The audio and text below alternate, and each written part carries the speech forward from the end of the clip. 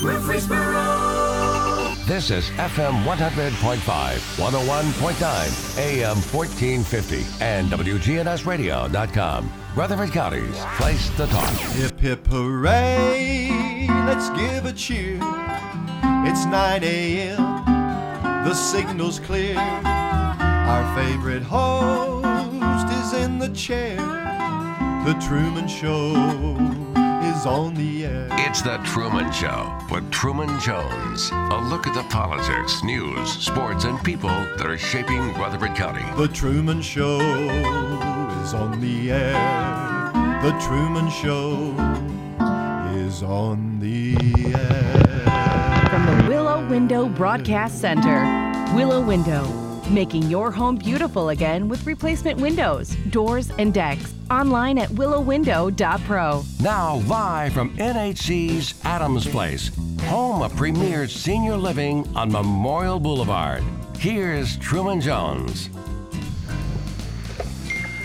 Good morning, Rutherford County. Everybody's expecting John Blankenship to be on today, but he's in Sparta getting ready for his big bash that he's putting on for his birthday in Sparta. So he did want me to remind all of you fans and friends that his address is 710 River Hill Road in Sparta, Tennessee. That's 710 River Hill Road in Sparta. And we're not missing anything. We got my brother James Michael Jones on today. And Mike, we had a great breakfast over at Bud's this morning. And he is so good to all of his friends and people that have done business with him for years. Every Friday morning, he feeds us. Feeds us breakfast. And it's perfect. It's out of this world. It's amazing. All of us said this morning the breakfast was just a little bit better than usual. I don't know why. We had the same thing that we always have. But, when you start out, you got your biscuits, you got your gravy, you got your eggs, you got your bacon, you got your sausage, you got orange juice, and you got coffee. What else could you ask for? And banana bread. Well, I didn't eat the banana bread. Cake. I love it. Just out of this world. I normally don't eat banana bread, but Kay's banana bread is really good. Every time I've eaten it, I don't know why I didn't eat it this morning, but I guess I do too. I was a little late. Yeah. We've invested a little money in a dog, and our dogs, inside dogs, are getting old, and we invested a little money a couple of weeks ago in a dog, and I was up at 4 o'clock this morning, and having to take, Robbie's working, and so I was late this morning, so it takes a while to get myself ready nowadays. I'm getting old, I think. You are getting old. Yeah. It's a good thing I'm younger than you. But I wouldn't be able to get around. I think it's probably from playing football and all those other sports that we played from the time we were born to probably, I know I ran till about 10 years ago, and I'm still running long distance. And then it finally caught up with me. Well, it's caught up with me, too. I used to just couldn't stand coming home and not running every day. Yeah. And had an injury, and it kind of slowed me down for a while, and then started back, and then had another injury, and I decided it's time for me to quit. And but I used to love to run, but I'm like you. I'm paying the price now. But how could running hurt our shoulders? I guess that must have been the football part. I think that must have been football. A little bit of hitting every once in a while on the shoulder. I never dreamed I'd have shoulder problems. No. But I've got them. And tell me why you were up early for that dog. Well, we've got one that gets up usually around 4:30 every morning, and it has to go out. Well, she got up a little early this morning at 4, and when she went out, the pup hurt her, and so yep. So it's time for her to go out, and Robbie and I both, we tried to go back to bed, but I mean we were up, and And you got to feed them. Then they got to go back outside, and then. Robbie loves dogs, doesn't she? Yeah, well, I think if it's an animal and it's a baby, she loves them. Yeah. We get a big kit now. I've got right at 45 commercial ewes, and they've been lambing now for about 2.5 months. So I've got about 62 babies, and we have the best time because if you watch them out in the field, those 62 will start gathering in a group, and you'll see 15 or 20 get in a group, and then here across the field you'll see 3 or 4 start running over there to that group, and eventually every one of them are together, and one of them will take off maybe 35, 40 yards, and all the rest of them will follow it. And they'll all get in a group, and then they'll take off again. And they may do that for 10 or 15 minutes. And it is most fun to watch, jumping up and down, playing when they're doing that. And why they do it, I have no idea. But it's just a game for them. They love to play. So as one goes, everything else goes. All the rest of them will follow. They're herd animals, and I guess that may be part of their instinct. But are they Democrats? No, they're Republicans. Republicans stick together. And Democrats don't? Well, you got a point there. I'm not going to get into politics. I get in trouble. But we've really enjoy where we are because we don't have any neighbors, and nearest neighbor's a mile and a half away. So it's. But that's not as a crow flies, is it? It's exactly 1.5 miles down my road. Yeah. And that's pretty much as a crow flies. That's almost straight if you think about it. Well, I am so glad that your road has improved. I'm talking about your driveway. So are a lot of people. We've had some catastrophes in the 4th of July with heavy rains. Yeah. Before the county started working it was quite expensive. You might put down $2,000 or $3,000 worth of gravel one day, and a big storm comes up and it's all gone, and you're having to replace it. And then culverts, I had to put in some culverts myself, but then county took it over, and it's been a blessing. I tell you what, we've been, I think since they took it over, I think there's been twice that we couldn't get out. And now they've put me a load of gravel there, 2 or 3 loads of gravel. So if we can't get out, I can take my tractor and take the gravel and fill in where we need to go and wait for the county to get there. But they've been really good. I have to brag on the county. How did you end up with a driveway that's a county road? Well, it used to be a county road. Yeah. Several years ago. And in 1997, they closed it. And when we bought it, it was still on the map. We thought it was the county road when we bought it. Yeah. Well, when I went to get it them to work it, they said, no, it's been taken off the map. And of course, we bought it, 11 years ago. Wow, it doesn't seem that long. And so there wasn't anything I could do but start taking care of the road. And I didn't have any help because nobody else traveled the road but us. And I don't know, I got to talking to a neighbor and who had access to the road. His property butted into the road. And he said that he was never notified that the road was closed. I said, you never got a letter? No. So I went to the Tennessee Annotated Code and read it. And it clearly states that everybody that has access to the road, has property button it, has to be notified. Well, I went to the highway department and got the records, and 2 people had been notified. One of them didn't even live on the road, and he lived on down the road a couple of miles from there.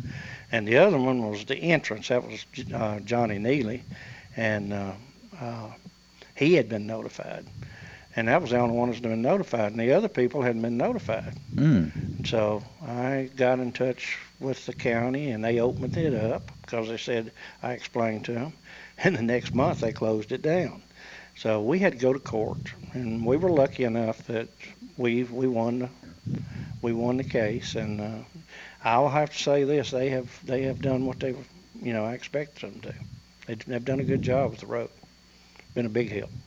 Well, you were very fortunate to get that done because, as we all know, when you have a road right next to a creek, and the creek is pretty active, especially during the rain. Yeah, it takes everything away. It's a fooler. The creek's dry most of the year. I mean, most of the year. Yeah. And it's a fooler. But when that water comes off those hills, and it comes, it feeds in 2 or 3, 4 different directions when it comes off that hill, and that's a lot of water comes off that hill, a lot of it, and it gets up quick. But it goes down quick. You may be impassable, for an hour and up, and you don't want to go across. And whenever I was gone, it's, you don't have any problems. But it's unique, and the way it is, all that rock wall that was built years and years ago in the creek, it's pretty fascinating. Yeah.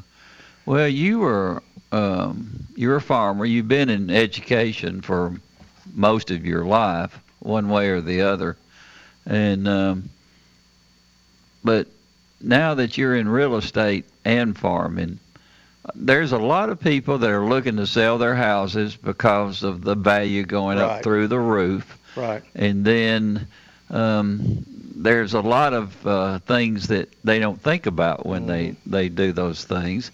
And then you got young people like you and I have got young grandkids, and a lot of them are looking at maybe land like you did and things like that. Is it smart to look, say if you live in Rutherford County right now, and is it smart to look outside the county into the areas that are not as urban as we are? I mean, you're looking at Cannon County and all of those. DeKalb and Cannon, I'd say, are probably getting more looks than they were. Now, is it smart? I don't know if that's smart or not. There are some things that you're going to miss when you go to, a rural county. Yeah. And expenses that you're probably not going to expect. But now the starter homes, 1,000, 1,100, 1,200 square foot homes are bringing prices that we never dreamed it would bring. And it's tough. I mean, if you were trying to buy a starter home, even a home, the market is not saturated with houses and farms and land for sale. Yeah. It's not anywhere near. And if you get property and you list it, and it's anywhere near its value, it's probably not going to be on the market very long. I know one of our agents signed 3 homes in Cannon County a couple of weeks ago, maybe 2 weeks ago. Yeah. And all 3 of those are already sold. They sold within the first 2 or 3 days. They were gone, and they weren't big houses, but they sold well. And we're finding this out more and more every day. You may have a home that you bought 8, 9 years ago that's zoomed up in value. Yeah. But if you sell it and everything else is zoomed up too, you're going to pay a price for it. And it's amazing how many times that you get a contract and it's full-blown contract. And the last one, residential I sold, we ended up paying, I don't know, somewhere between $12,000 and $15,000 more than it listed for, because we kept getting bumped up with other people trying to buy. And well, if you list a house, say for $150,000, and you've got a contract out, and then somebody comes up 2 or 3 days later because it's such a great deal, and they want to buy it for that, and then all of a sudden you start having people start calling on it. Is that a proper way to deal because it's happening. That's happening. You may not like it, but it's happening. You know, they can accept a bid and ask, you know, say that they want more offers. They will look at other offers, and that's happening over and over and over again. The owner has the right to do all of those changes. Yes. And you know, it's our job to do who we're representing. You know, if somebody gives me a contract and for X number of dollars, then I'm going to present it to them, you know, to whomever their agent is, and then they've got the right to accept or reject. And it doesn't necessarily mean they're going to take that offer, even if it's full price. No matter how the contract is written. And that's the reason an agent you really need an agent who knows what they're doing, because, you know, you want to list your house and you want it to bring fair market value. You want it to bring fair. So you better do your homework and know what you're doing. And because you don't want to underlist it and you don't want to overlist it. But you've got to do your homework and know what you're doing. And unfortunately, I work for a company that, you know, they're up front. Maples is up front. They everything we do is above board. Yeah. And couldn't find a better place to work. And everybody's friendly and nice, and, you know, there's not any backstabbing and all that where there is everywhere else. Would it ever bother you that maybe people who are in the real estate business, do they ever look for these particular sales that are underpriced or whatever? And that would be a scary thing for someone who is in real estate. Say that house is selling for $150,000, which is not even half of what it's worth, and then that would catch the attention to a lot of people who know about real estate, wouldn't it? Mm-hmm. So how do you stay away from that? Well, you know, you when you list a house, you're going to go through and get comps. You'll see what everything is brought in that area and recently. And that's fairly easy to do with the MLS, RealTracs. You can look up what property sold, and you're going to be, if you're doing what you're supposed to be doing, you're going to be pretty accurate. Now, sometimes we miss, you know, and we'll go to an auction, and we think it's going to bring X number of dollars. Well, it brings more, or it brings less. You know, but you've got a pretty good idea if you've done your homework at an auction, unless something really crazy happens. You've got a pretty good idea what it's going to bring. You're going to be pretty close. And but it's more likely to bring more than less, isn't it, as a rule? Yes, more or less. We're finding, as Betsy says, Betsy, you know, Maples Taylor, if you're going to auction something off, it's probably, without a doubt, going to bring every bit of what it's worth. And that's the difference in an auction and maybe listing your house. When you list it, now people can put in other offers, but you're usually dealing one-on-one with a person. When at an auction, you may have, let's say the last auction that I worked, we had 5 that I can remember, legitimate bidders that were one right after another after it got started. We were getting offers from 5 different people. And sometimes when that happens, it might bring just a tad more than you thought it was going to bring, because they get competitive. Bidders get competitive. And it turns out to be a pretty good thing for an auction. And even with the merchandise we've been selling, personal goods, we find some of those things, you know, they get pretty competitive with those things, you know. And guns and ammo and stuff we had an auction a few weeks ago when I couldn't believe. But that goes through the roof. Oh yeah, through the roof. And it's fun. It's fun. Betsy asked me the other day if I was auctioning something off. I don't remember, but she said, "Are you getting tired?" I said, "No, I'm having fun." When you're auctioning something off, if you're an auctioneer, I think you have fun with it. That's a fun thing to do. I always wanted to do it, and I don't get to do as much of it as I'd like to, but I love it. You get to read people when the auction's going on, don't you? Yes. You can see their faces and whether they're aggravated or excited or whatever. And taking bids, I like taking bids. I mean, it's just as much fun as auction, taking bids, because, sometimes you'll look at a person who's been bidding and they say, "No, I'm not going to bid anymore." Yeah. And just a simple nod of your head and grin. Yeah. And almost 9 times out of 10, they'll bid again. That's almost a show in itself, isn't it? Yes, it's fun. It's fun.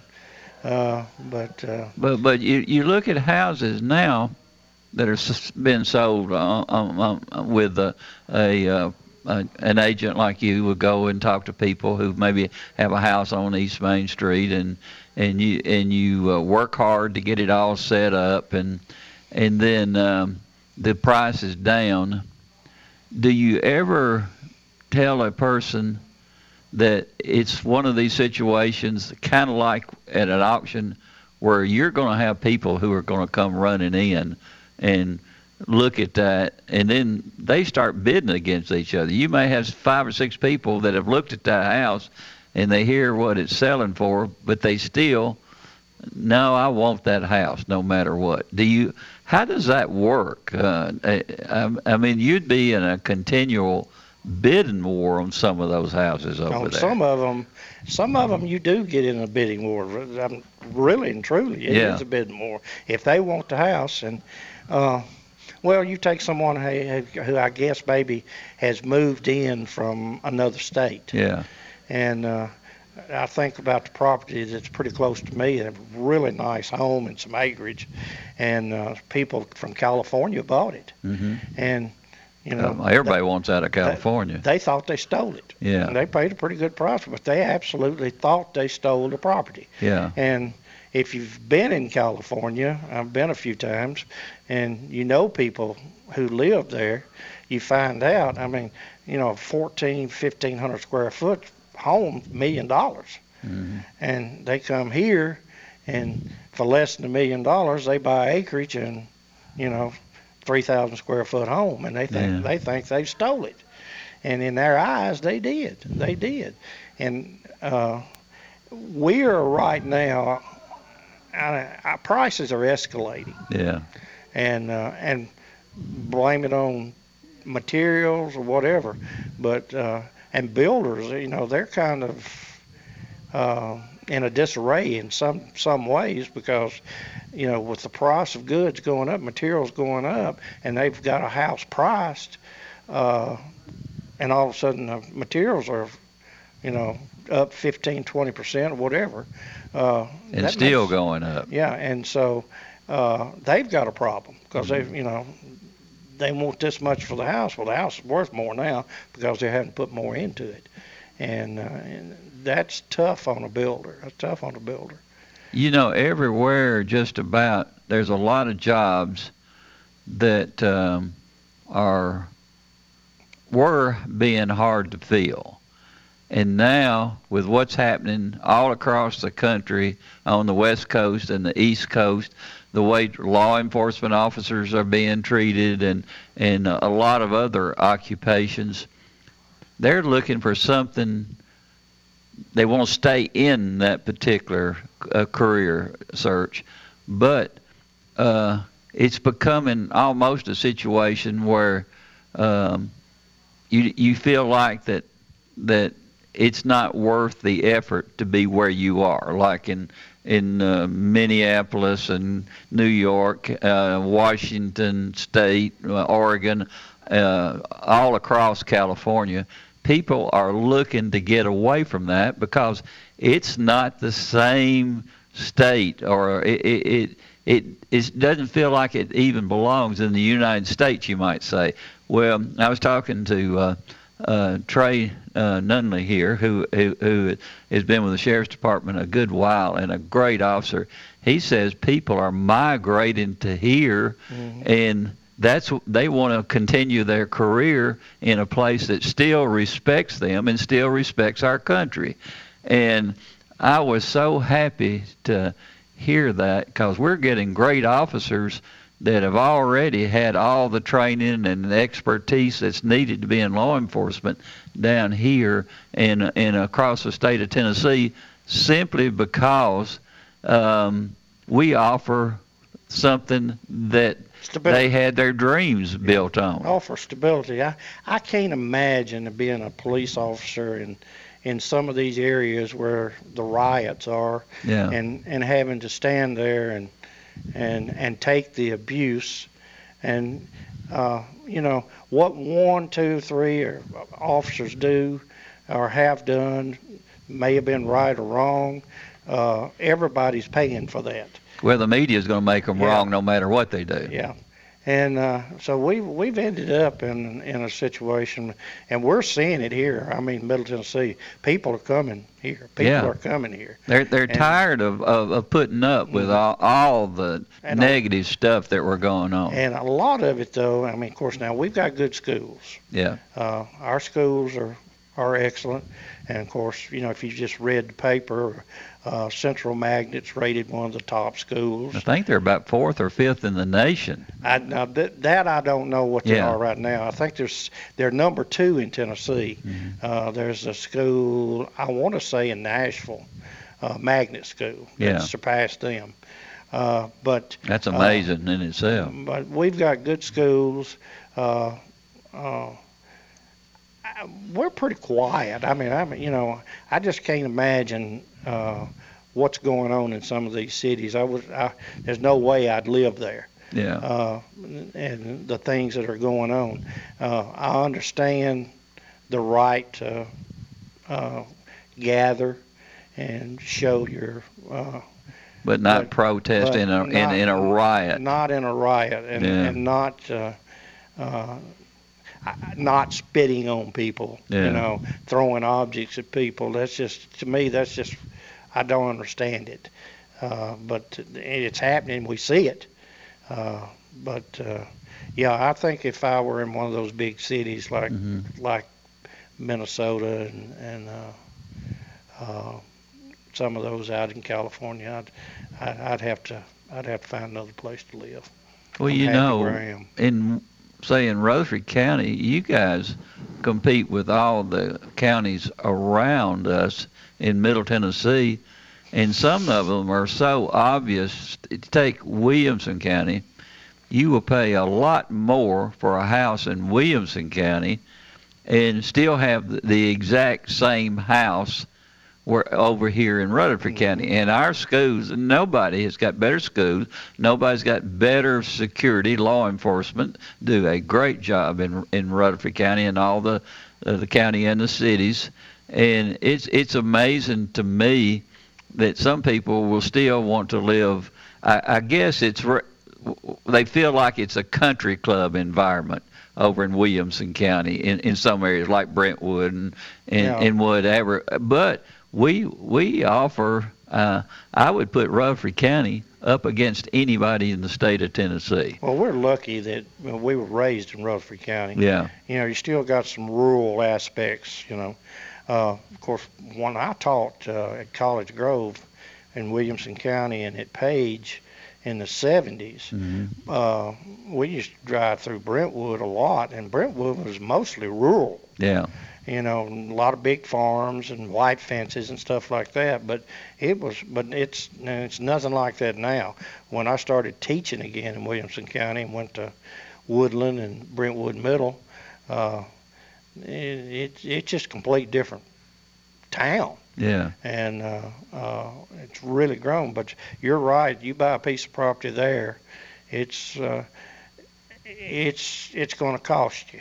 And but we're beginning to see the prices rise here. Houses are selling for square footage a lot more than what they were just a very few years ago. And it's going to continue to do that. It's what they're saying. It's going to continue to do that. But and we're lucky too, because interest rates can you imagine what it would be like when, several years ago when the interest rates got up, 9, 10%, 11%? I remember it going all the way to 11. And can you imagine having to buy a house and paying that kind of interest rate? We're lucky that the interest rates have dropped down. And, of course, that's helped property sale. With the interest rate being down like it is that one of the reasons that the cost of new houses and whatever, of just buying a home, does that make it rise almost automatically? I wouldn't say it makes it rise automatically, but it makes it more affordable for the individual. Yeah. And I don't understand, and this is just me. Mm-hmm. Some people pay a tremendous amount of money every month to lease a house or rent a house, mm-hmm. where they could buy the house for probably less money. Yeah. And of course, some of them, it's finances. I understand they've been in trouble, and they can't get a loan or whatever. But in other cases, some people just don't want to own a house. Yeah. They think it's better, upkeep, et cetera, et cetera. They don't want to own a house. They'd rather rent. But like you say, a lot of them cannot buy a house because of their background. Yep. Which is a shame to see them pay almost twice as much as what they should be in rent, rather than they could be owning. They could own it. We're going to take a quick break, and we'll be right back with Mike Jones. From NHC's Adams Place, home of premier senior living on Memorial Boulevard.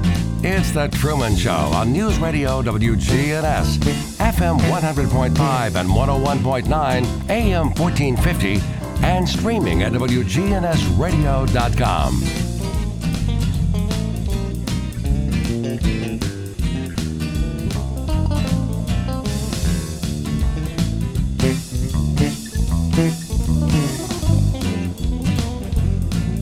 We at Farrah Construction offer a 24-hour emergency service. Whether your shingles are blown off your roof, you have a tree on your roof, or if your whole house flooded, we offer a 24-hour emergency service. That's why it's important to shop local. They're your neighbors, and they take care of you. We're family here at Farrah Construction. We care about you. This is Ron Hall with Farrah Construction. Call 615-893-6120. That's Farrah Construction Company.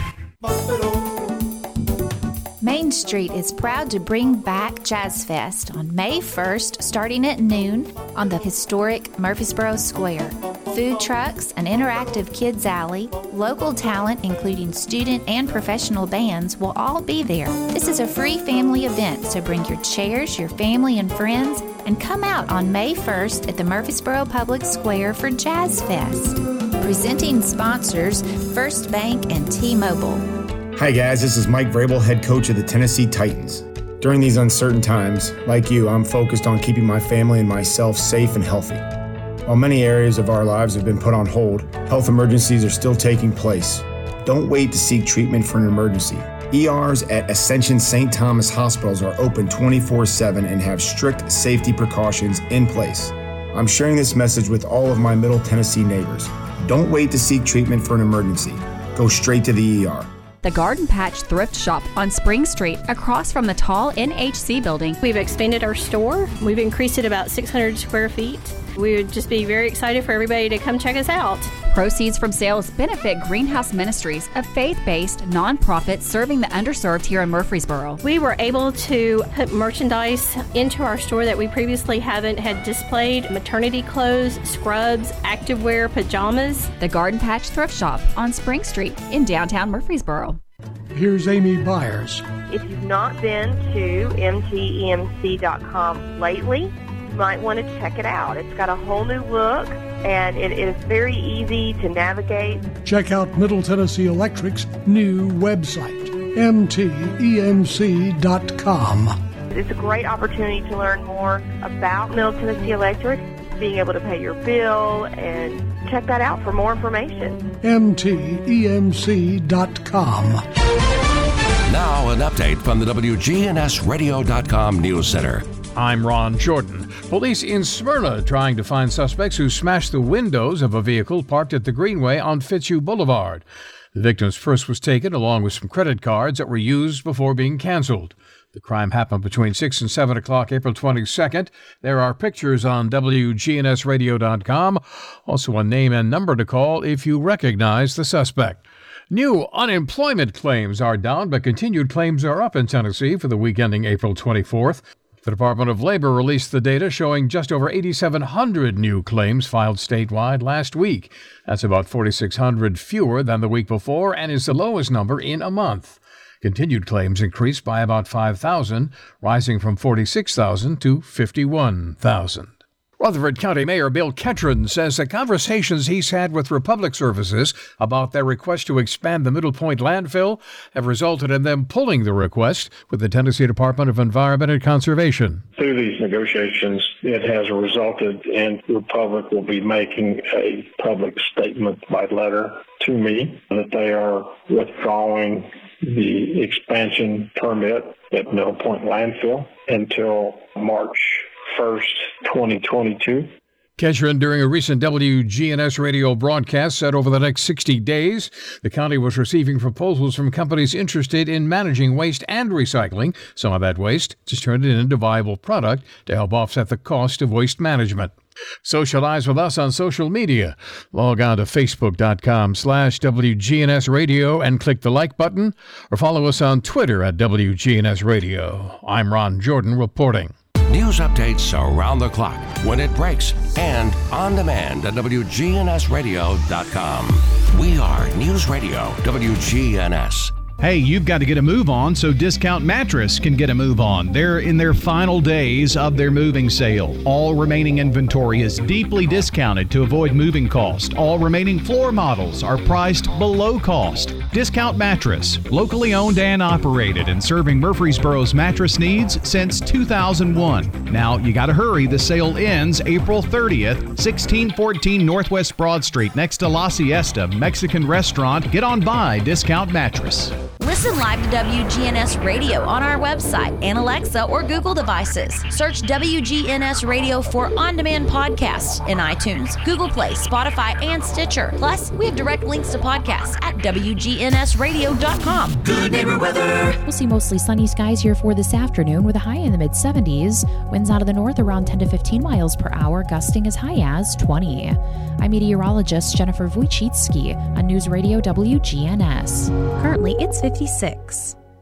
Premier 6 Theater on Broad and Jackson Heights, showing all of your favorite movies. Call their hotline 896-4100 or GoSeeAMovie.com. Popcorn Pop Fresh Daily, their movie hotline 896-4100 or GoSeeAMovie.com. Premier 6 on Broad and Jackson Heights. Join me, America's career coach Ken Coleman, weekdays live at noon here on News Radio WGNS for practical advice to help you discover the work you were born to do. From NHC's Adams Place, home of premier senior living on Memorial Boulevard. It's The Truman Show on News Radio WGNS, FM 100.5 and 101.9, AM 1450, and streaming at WGNSradio.com. And welcome back with Mike Jones, my brother, and we do want to mention what's going on at Premier 6, and I still haven't heard back from Larry. Larry was real sick this last week, and I know they miss him terribly over at Premier 6 because he was the one that really took a great care with everybody coming in and making sure that everything was perfect for them. And hopefully he's going to be back soon over there, but they still do a great job. And Shelby runs the place, and she makes sure that everybody is comfortable where they go. They enjoy themselves. You got the best popcorn in the world, and you just really can't beat Premier 6 on Broad Street. Used to be called Jackson Heights. And showing this week The Goonies, which is one of my favorite children's movies, and it really has a lot of action in it. and Friday through Saturday, it's played at 2, 4:05, 6:25, and 8:15 p.m. all. On Sunday, 2 p.m., 4:05, and 6:25, and Monday through Thursday at 6:30 p.m. And Mortal Kombat, which is a rated R movie, it's Friday through Saturday, 2:15, 4:30, 6:45, and 8:40. Sunday, 2:15, 4:30, and 6:45. Monday through Thursday at 7 p.m. Godzilla versus King Kong. I know who my favorite is in that one. PG-13, Friday and Saturday, 2:25, 4:40, 7, and 8:35 p.m. Sunday, 2:25, 4:40, and 7 p.m. And Monday through Thursday, 6:45 p.m. Nobody, which I think just won an Academy Award, is rated R. Friday and Saturday, 2:10, 4:25, 6:50, and 8:50. Sunday, 2:10, 4:25, and 6:50. Monday through Thursday at 7 p.m. Raya and the Last Dragon, that's a animated movie, rated PG, Friday through Sunday, 2:20, 4:35, and 6:20. Monday through Thursday, 6:15 p.m. Singing in the Rain, which is a classic movie, that would be open for anybody to enjoy. Friday through Sunday, 1:50, 4 p.m., excuse me, and 6:05, and Monday through Thursday at 6 p.m. Now, you were a teacher for a long time. Your specialty was math and science, and so you've your daughter teaches over at the camp, John Pittard. John Pittard and at Central Magnet. Okay. Now they teach different subjects, don't they? Yeah. Leanne teaches chemistry. Very bright in chemistry. That's at the top of the level. And the thing that really has interest, it seems like education has changed so much in a lot of different areas. And one of the biggest changes has been in math and science. Math is and science both have changed a lot. Now the math, I'm not real happy with the math. Being a principal for 5 years, I got to go in a lot of classes, and math is completely different from what we did. I loved algebra. Algebra was one of my favorite subjects, and I didn't really. I did it. I had trig, and it was okay, but I had advanced math courses, and the math was always not a problem for me. And we were discussing how it's changed. A simple math homework assignment that we did that might take me 15 or 20 minutes the way we did it. Yeah. Now it's taking these kids 2 to 3 problem more because they've got to separate things out, and it makes it easier for them, but yet it takes a long time to do it. And you know, it might have taken me 15 minutes. Well, it takes them 30 minutes longer than it did me. So that's 45 minutes you're doing the math. It should have took 15 minutes. And is there any logical reason for it? No. Well, there is. I won't mention. I'm not going to go into the way I think about it. But I had a great algebra teacher, Ms. Hayes. And she was very good. I had a very good geometry teacher, Ms. McFerrin. Yeah. And I was lucky I had Ms. McFerrin in the 4th grade, too. So I had her twice. And so that's T. McFerrin's mom. Yeah, T's mom. Yeah. And I understood the math and did it, and I was with a lot of students who understood it, and they did it. And it was not a problem. I don't know why we've gone to the phases that we've gone to with math. Like I say, I totally disagree with what we're doing because it worked. And You know, the calculators, we use them, and we get stuck with them, and we can add and subtract, multiply and divide, you know, with it. It's a lot simpler than doing it with a pencil. Well, I will agree with that, but I guess the first 20 years that I taught school, I never used a calculator to do grades. I added them up in my head, I put a pencil down, divided, and that's how I did my grading for years. Then I got caught up into, well, we put your grades in a computer. Well, your computer did all the work. And it kind of, you know, it's like baseball or basketball. You can't go into a gym and shoot and be accurate. You can't hit a baseball unless you practice. Yeah. And we've gone away from a lot of those things. We use calculators to add, subtract, multiply, and divide now in school, instead of practicing and mental things. You know, to me, being mentally quick. If I'm buying something or I'm selling something, I want to be mentally quick mathematically, and I can do that in my head pretty much. And I think that takes away from some things. You know, I've sold cars in the summers with the McNabbs, our cousins. Yeah. And I knew how much I was making. I knew how much the person was paying for the car, and I knew how much the company was making. And nowadays, when somebody goes in to buy a car, they're more interested in how much it's going to cost a month than they are the value of their car and the value of the car they're buying. And the car business now, wow, is just absolutely gone crazy, because cars now bringing manufacturer suggested retail price. And I can't ever remember that. And some people are paying more than that just to get a car because they're so hard. The chips, they're having trouble getting chips, and they can't get the cars out. So there's a shortage of cars, and people needing cars, and it's very competitive. It's just kind of like houses. It's very competitive now. Different world. But, and get back to teaching. Science got to be, this is my idea of a teacher. And when I was a principal, I felt this way, and as I taught, I felt this way.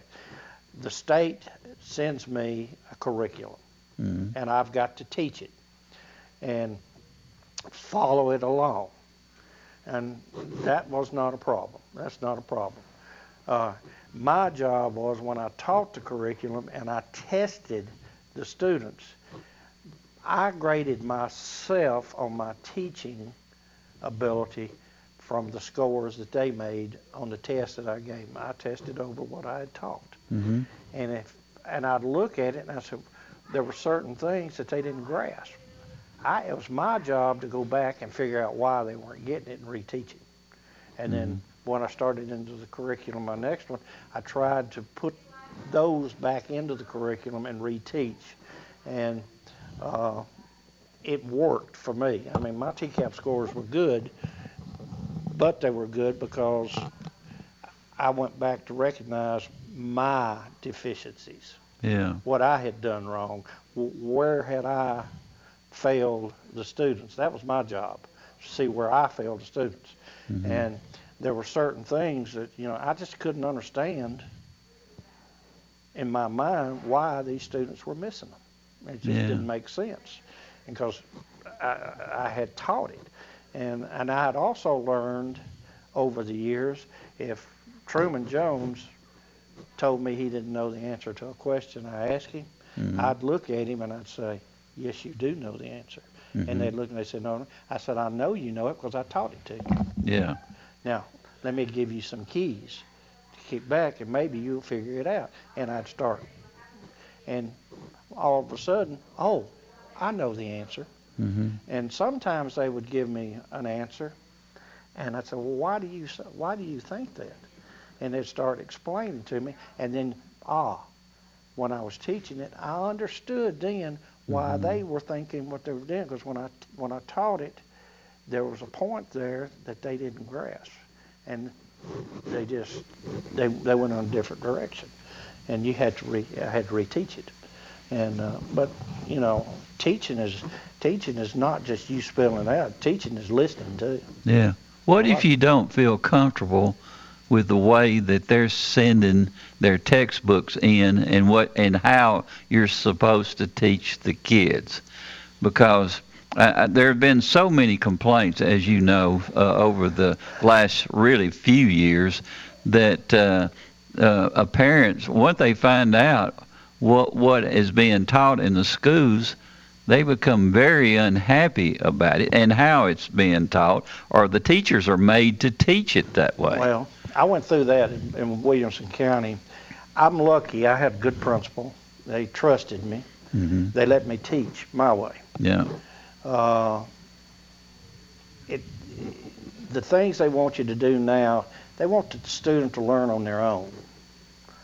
And my philosophy has always been, if a student's going to learn on his own, what do you need me for? Mm-hmm. My title is teacher. That's my job, is to teach.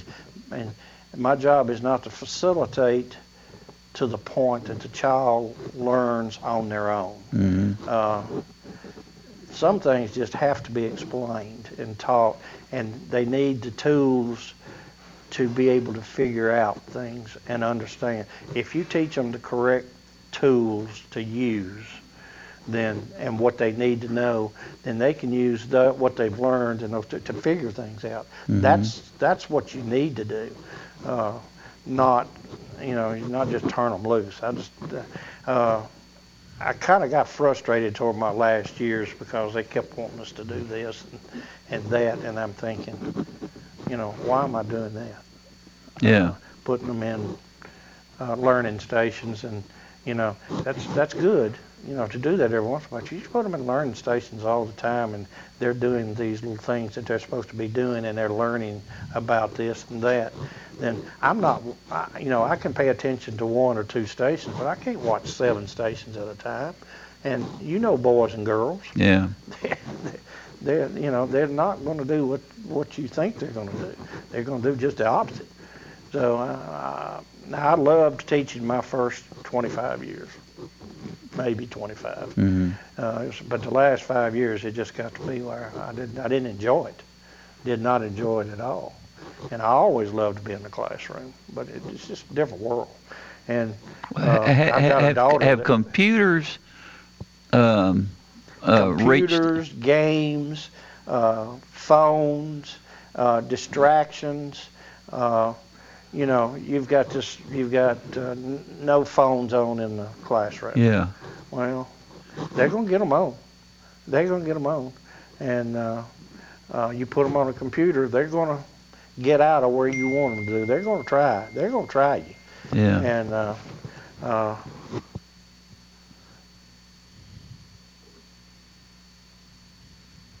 he's reading the computer. No, this is about Aunt Mary. Oh, bless her heart. She's in the hospital, so I just thought I'd just check it. Yeah. But I don't want to gripe. I mean, teaching is well, it's not a matter of griping. It's trying to find out what's right and what's wrong. Teaching has been good to me. I taught a long time, and it's been good to me. I've got retirement. I've got a lot of things, and I've got a granddaughter who's going to be teaching here in this county. We'll have a city system next year. Yeah. Madeline. And, of course, Casey's in here, and Casey's got her doctorate degree, and I'm proud of my kids in their education that they've gotten. But I hate to say this, because I know teaching was good for me. If I had to do it all over again, I wouldn't teach the way it is today. Now, if it was like I was like Larry Stewart, and we were talking about, 20 years ago, 30 years ago, I'm happy as a lark. Mm-hmm. And I'm teaching, and but this day and time, there's so many restraints, and I think TCAP, it's got its purpose, I guess. Mm-hmm. I don't agree with the way it's done, because I believe when you test, you pre-test and you post-test. And we're post-testing, we're not pre-testing with TCAP. Yeah. And that I don't understand. I don't know how you gather data with a post-test if you haven't pre-tested the student before you start your year. Because the curriculum's changed so much in science especially. You know, I may be teaching physical science or life science or whatever in one year to the next. Well, they don't match.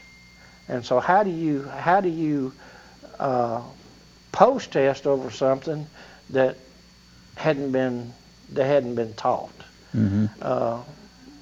I mean, it's kind of crazy the way they test. And this year, especially, you know, after the debacle with the pandemic, and we're still testing them. Well, why are we testing them? Yeah. You know, this is a waste of time right now. It's testing. They should be teaching them. I mean, we've missed so many classes the students have, whether they've been sick or they, or kept home or whatever. Every day you should be teaching them, not testing them. And then they have to rearrange their schedules to the ones that are not in school. They have to bring them in and test them. The ones that are in school, they have to be put home. I mean, it's a debacle as far as I'm concerned. Why test them and why spend all that money? Because you're not going to get anything out of it. You're going to say, well, we all know that they haven't advanced very far. We all know that. Yeah. So why are we testing them? We know that. We're going to have to regroup and, and decide what the curriculum is going to be and teach it and bite the bullet.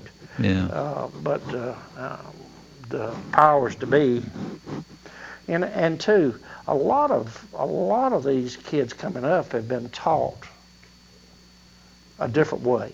Yeah. That are going to be teaching. And they might teach 3 or 4 years. I mean, I've been in places where guys had 5 years experience. He becomes a principal. Here we are, we've had 20 years, 25 years experience, and I've got somebody looking across at me telling me I'm not doing my job correctly when I know I am. I mean, that really gets you. That really gets you. And how would you compare private schools with public schools, especially when private schools can select their own curriculum and their hands aren't tied by the way things are being controlled, say at the state level or in Washington or whatever? How would you compare that type of education in the combative process? That's kind of hard to do, but now the teacher is the key to the thing. If they're doing their job and teaching, are they allowed to do that? Well, we're allowed. I mean, we've got a great superintendent of city and county schools, and I think they do, but they sometimes they have to fight a battle that they almost can't win sometimes. Well, you've got your group, your state group. You've got your people in the state, the higher ups who decide the curriculum, the testing, and do all of that stuff.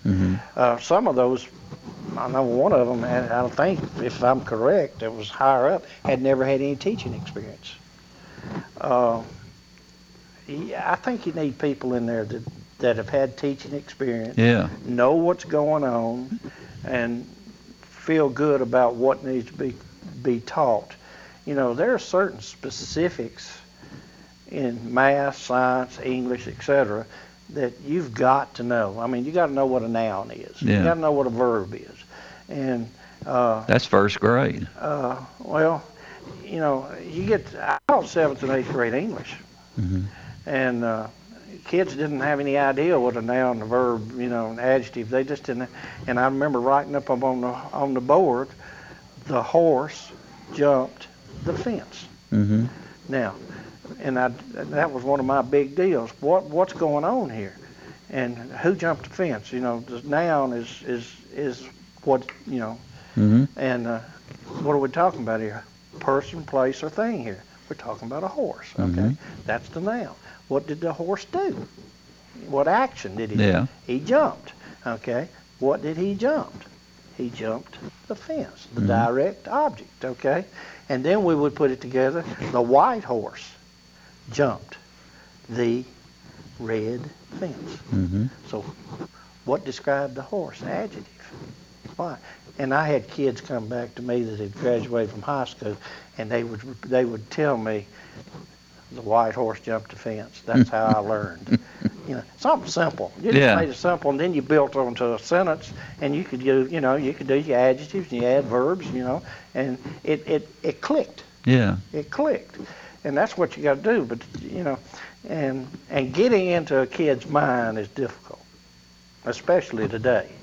But getting into a kid's mind is the main ingredient for being successful. Do you ever see a child utilize proper English anymore? Writing it. I can sit and talk to people, and of course, we had great English teachers. Yes, we had good ones. Yeah. And sometimes we'll slip ourselves, but it's still it's common English. Common English is not used properly. Yeah, writing and things have changed so much because of the computer. Kids don't write like they used to, and especially boys. I've learned over the years. I was very proud of my handwriting. I mean, very proud of it. But they don't seem to be. And now the handwriting is terrible. Mm-hmm. I mean, it don't bother them. That's one thing, but it doesn't bother them whether it's readable or not. I wrote it. But we just live in a totally different world. Mm-hmm. But the computers, the calculators, the phones, technology, it's good, but if it's used properly. And some of us just don't use it properly.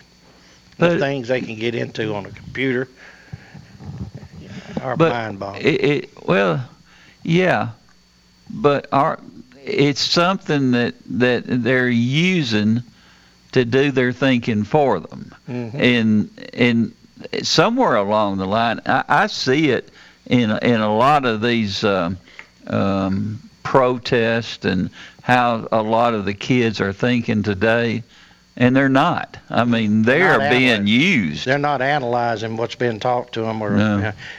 That's the reason I am so adamant on math. Mm-hmm. Math teaches you to think.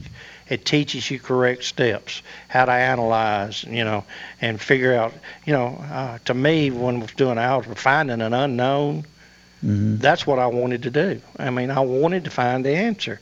And it was a challenge, and I had to use the information that was given to me to determine the answer. Well, we're not utilizing that like we used to now. The algebra is not like it was when we went there. Yeah. And but getting those tools, gathering your information, organizing your information in algebra, that teaches you to think and organize your thoughts. And you do that in science too, though. There are certain things that you do in science, basics, that you use. I mean, like the periodic table. Learning the periodic table when I taught chemistry was a big deal for me. And my daughter was telling me the other day, when I teach, they don't even have the periodic table in their curriculum anymore. And I'm thinking, how do you teach chemistry without the periodic table? Because that periodic table, the numbers, every number on there means something in the periodic table. And its place means something. And if you taught it like you needed to teach it, kids understood a lot of the chemistry before they ever started with the chemistry part. A metal and a non-metal, a positive and a negative. Why are they bonding together? How many electrons do they have in the outer shell? How many subshells? SPDF, some people do fine. I would teach that. Some people do fine with subshells. And, and I taught them how it would go together. And then they had a visual, and I would draw pictures on the board of an atom and a metal and a non-metal and show why they bonded together.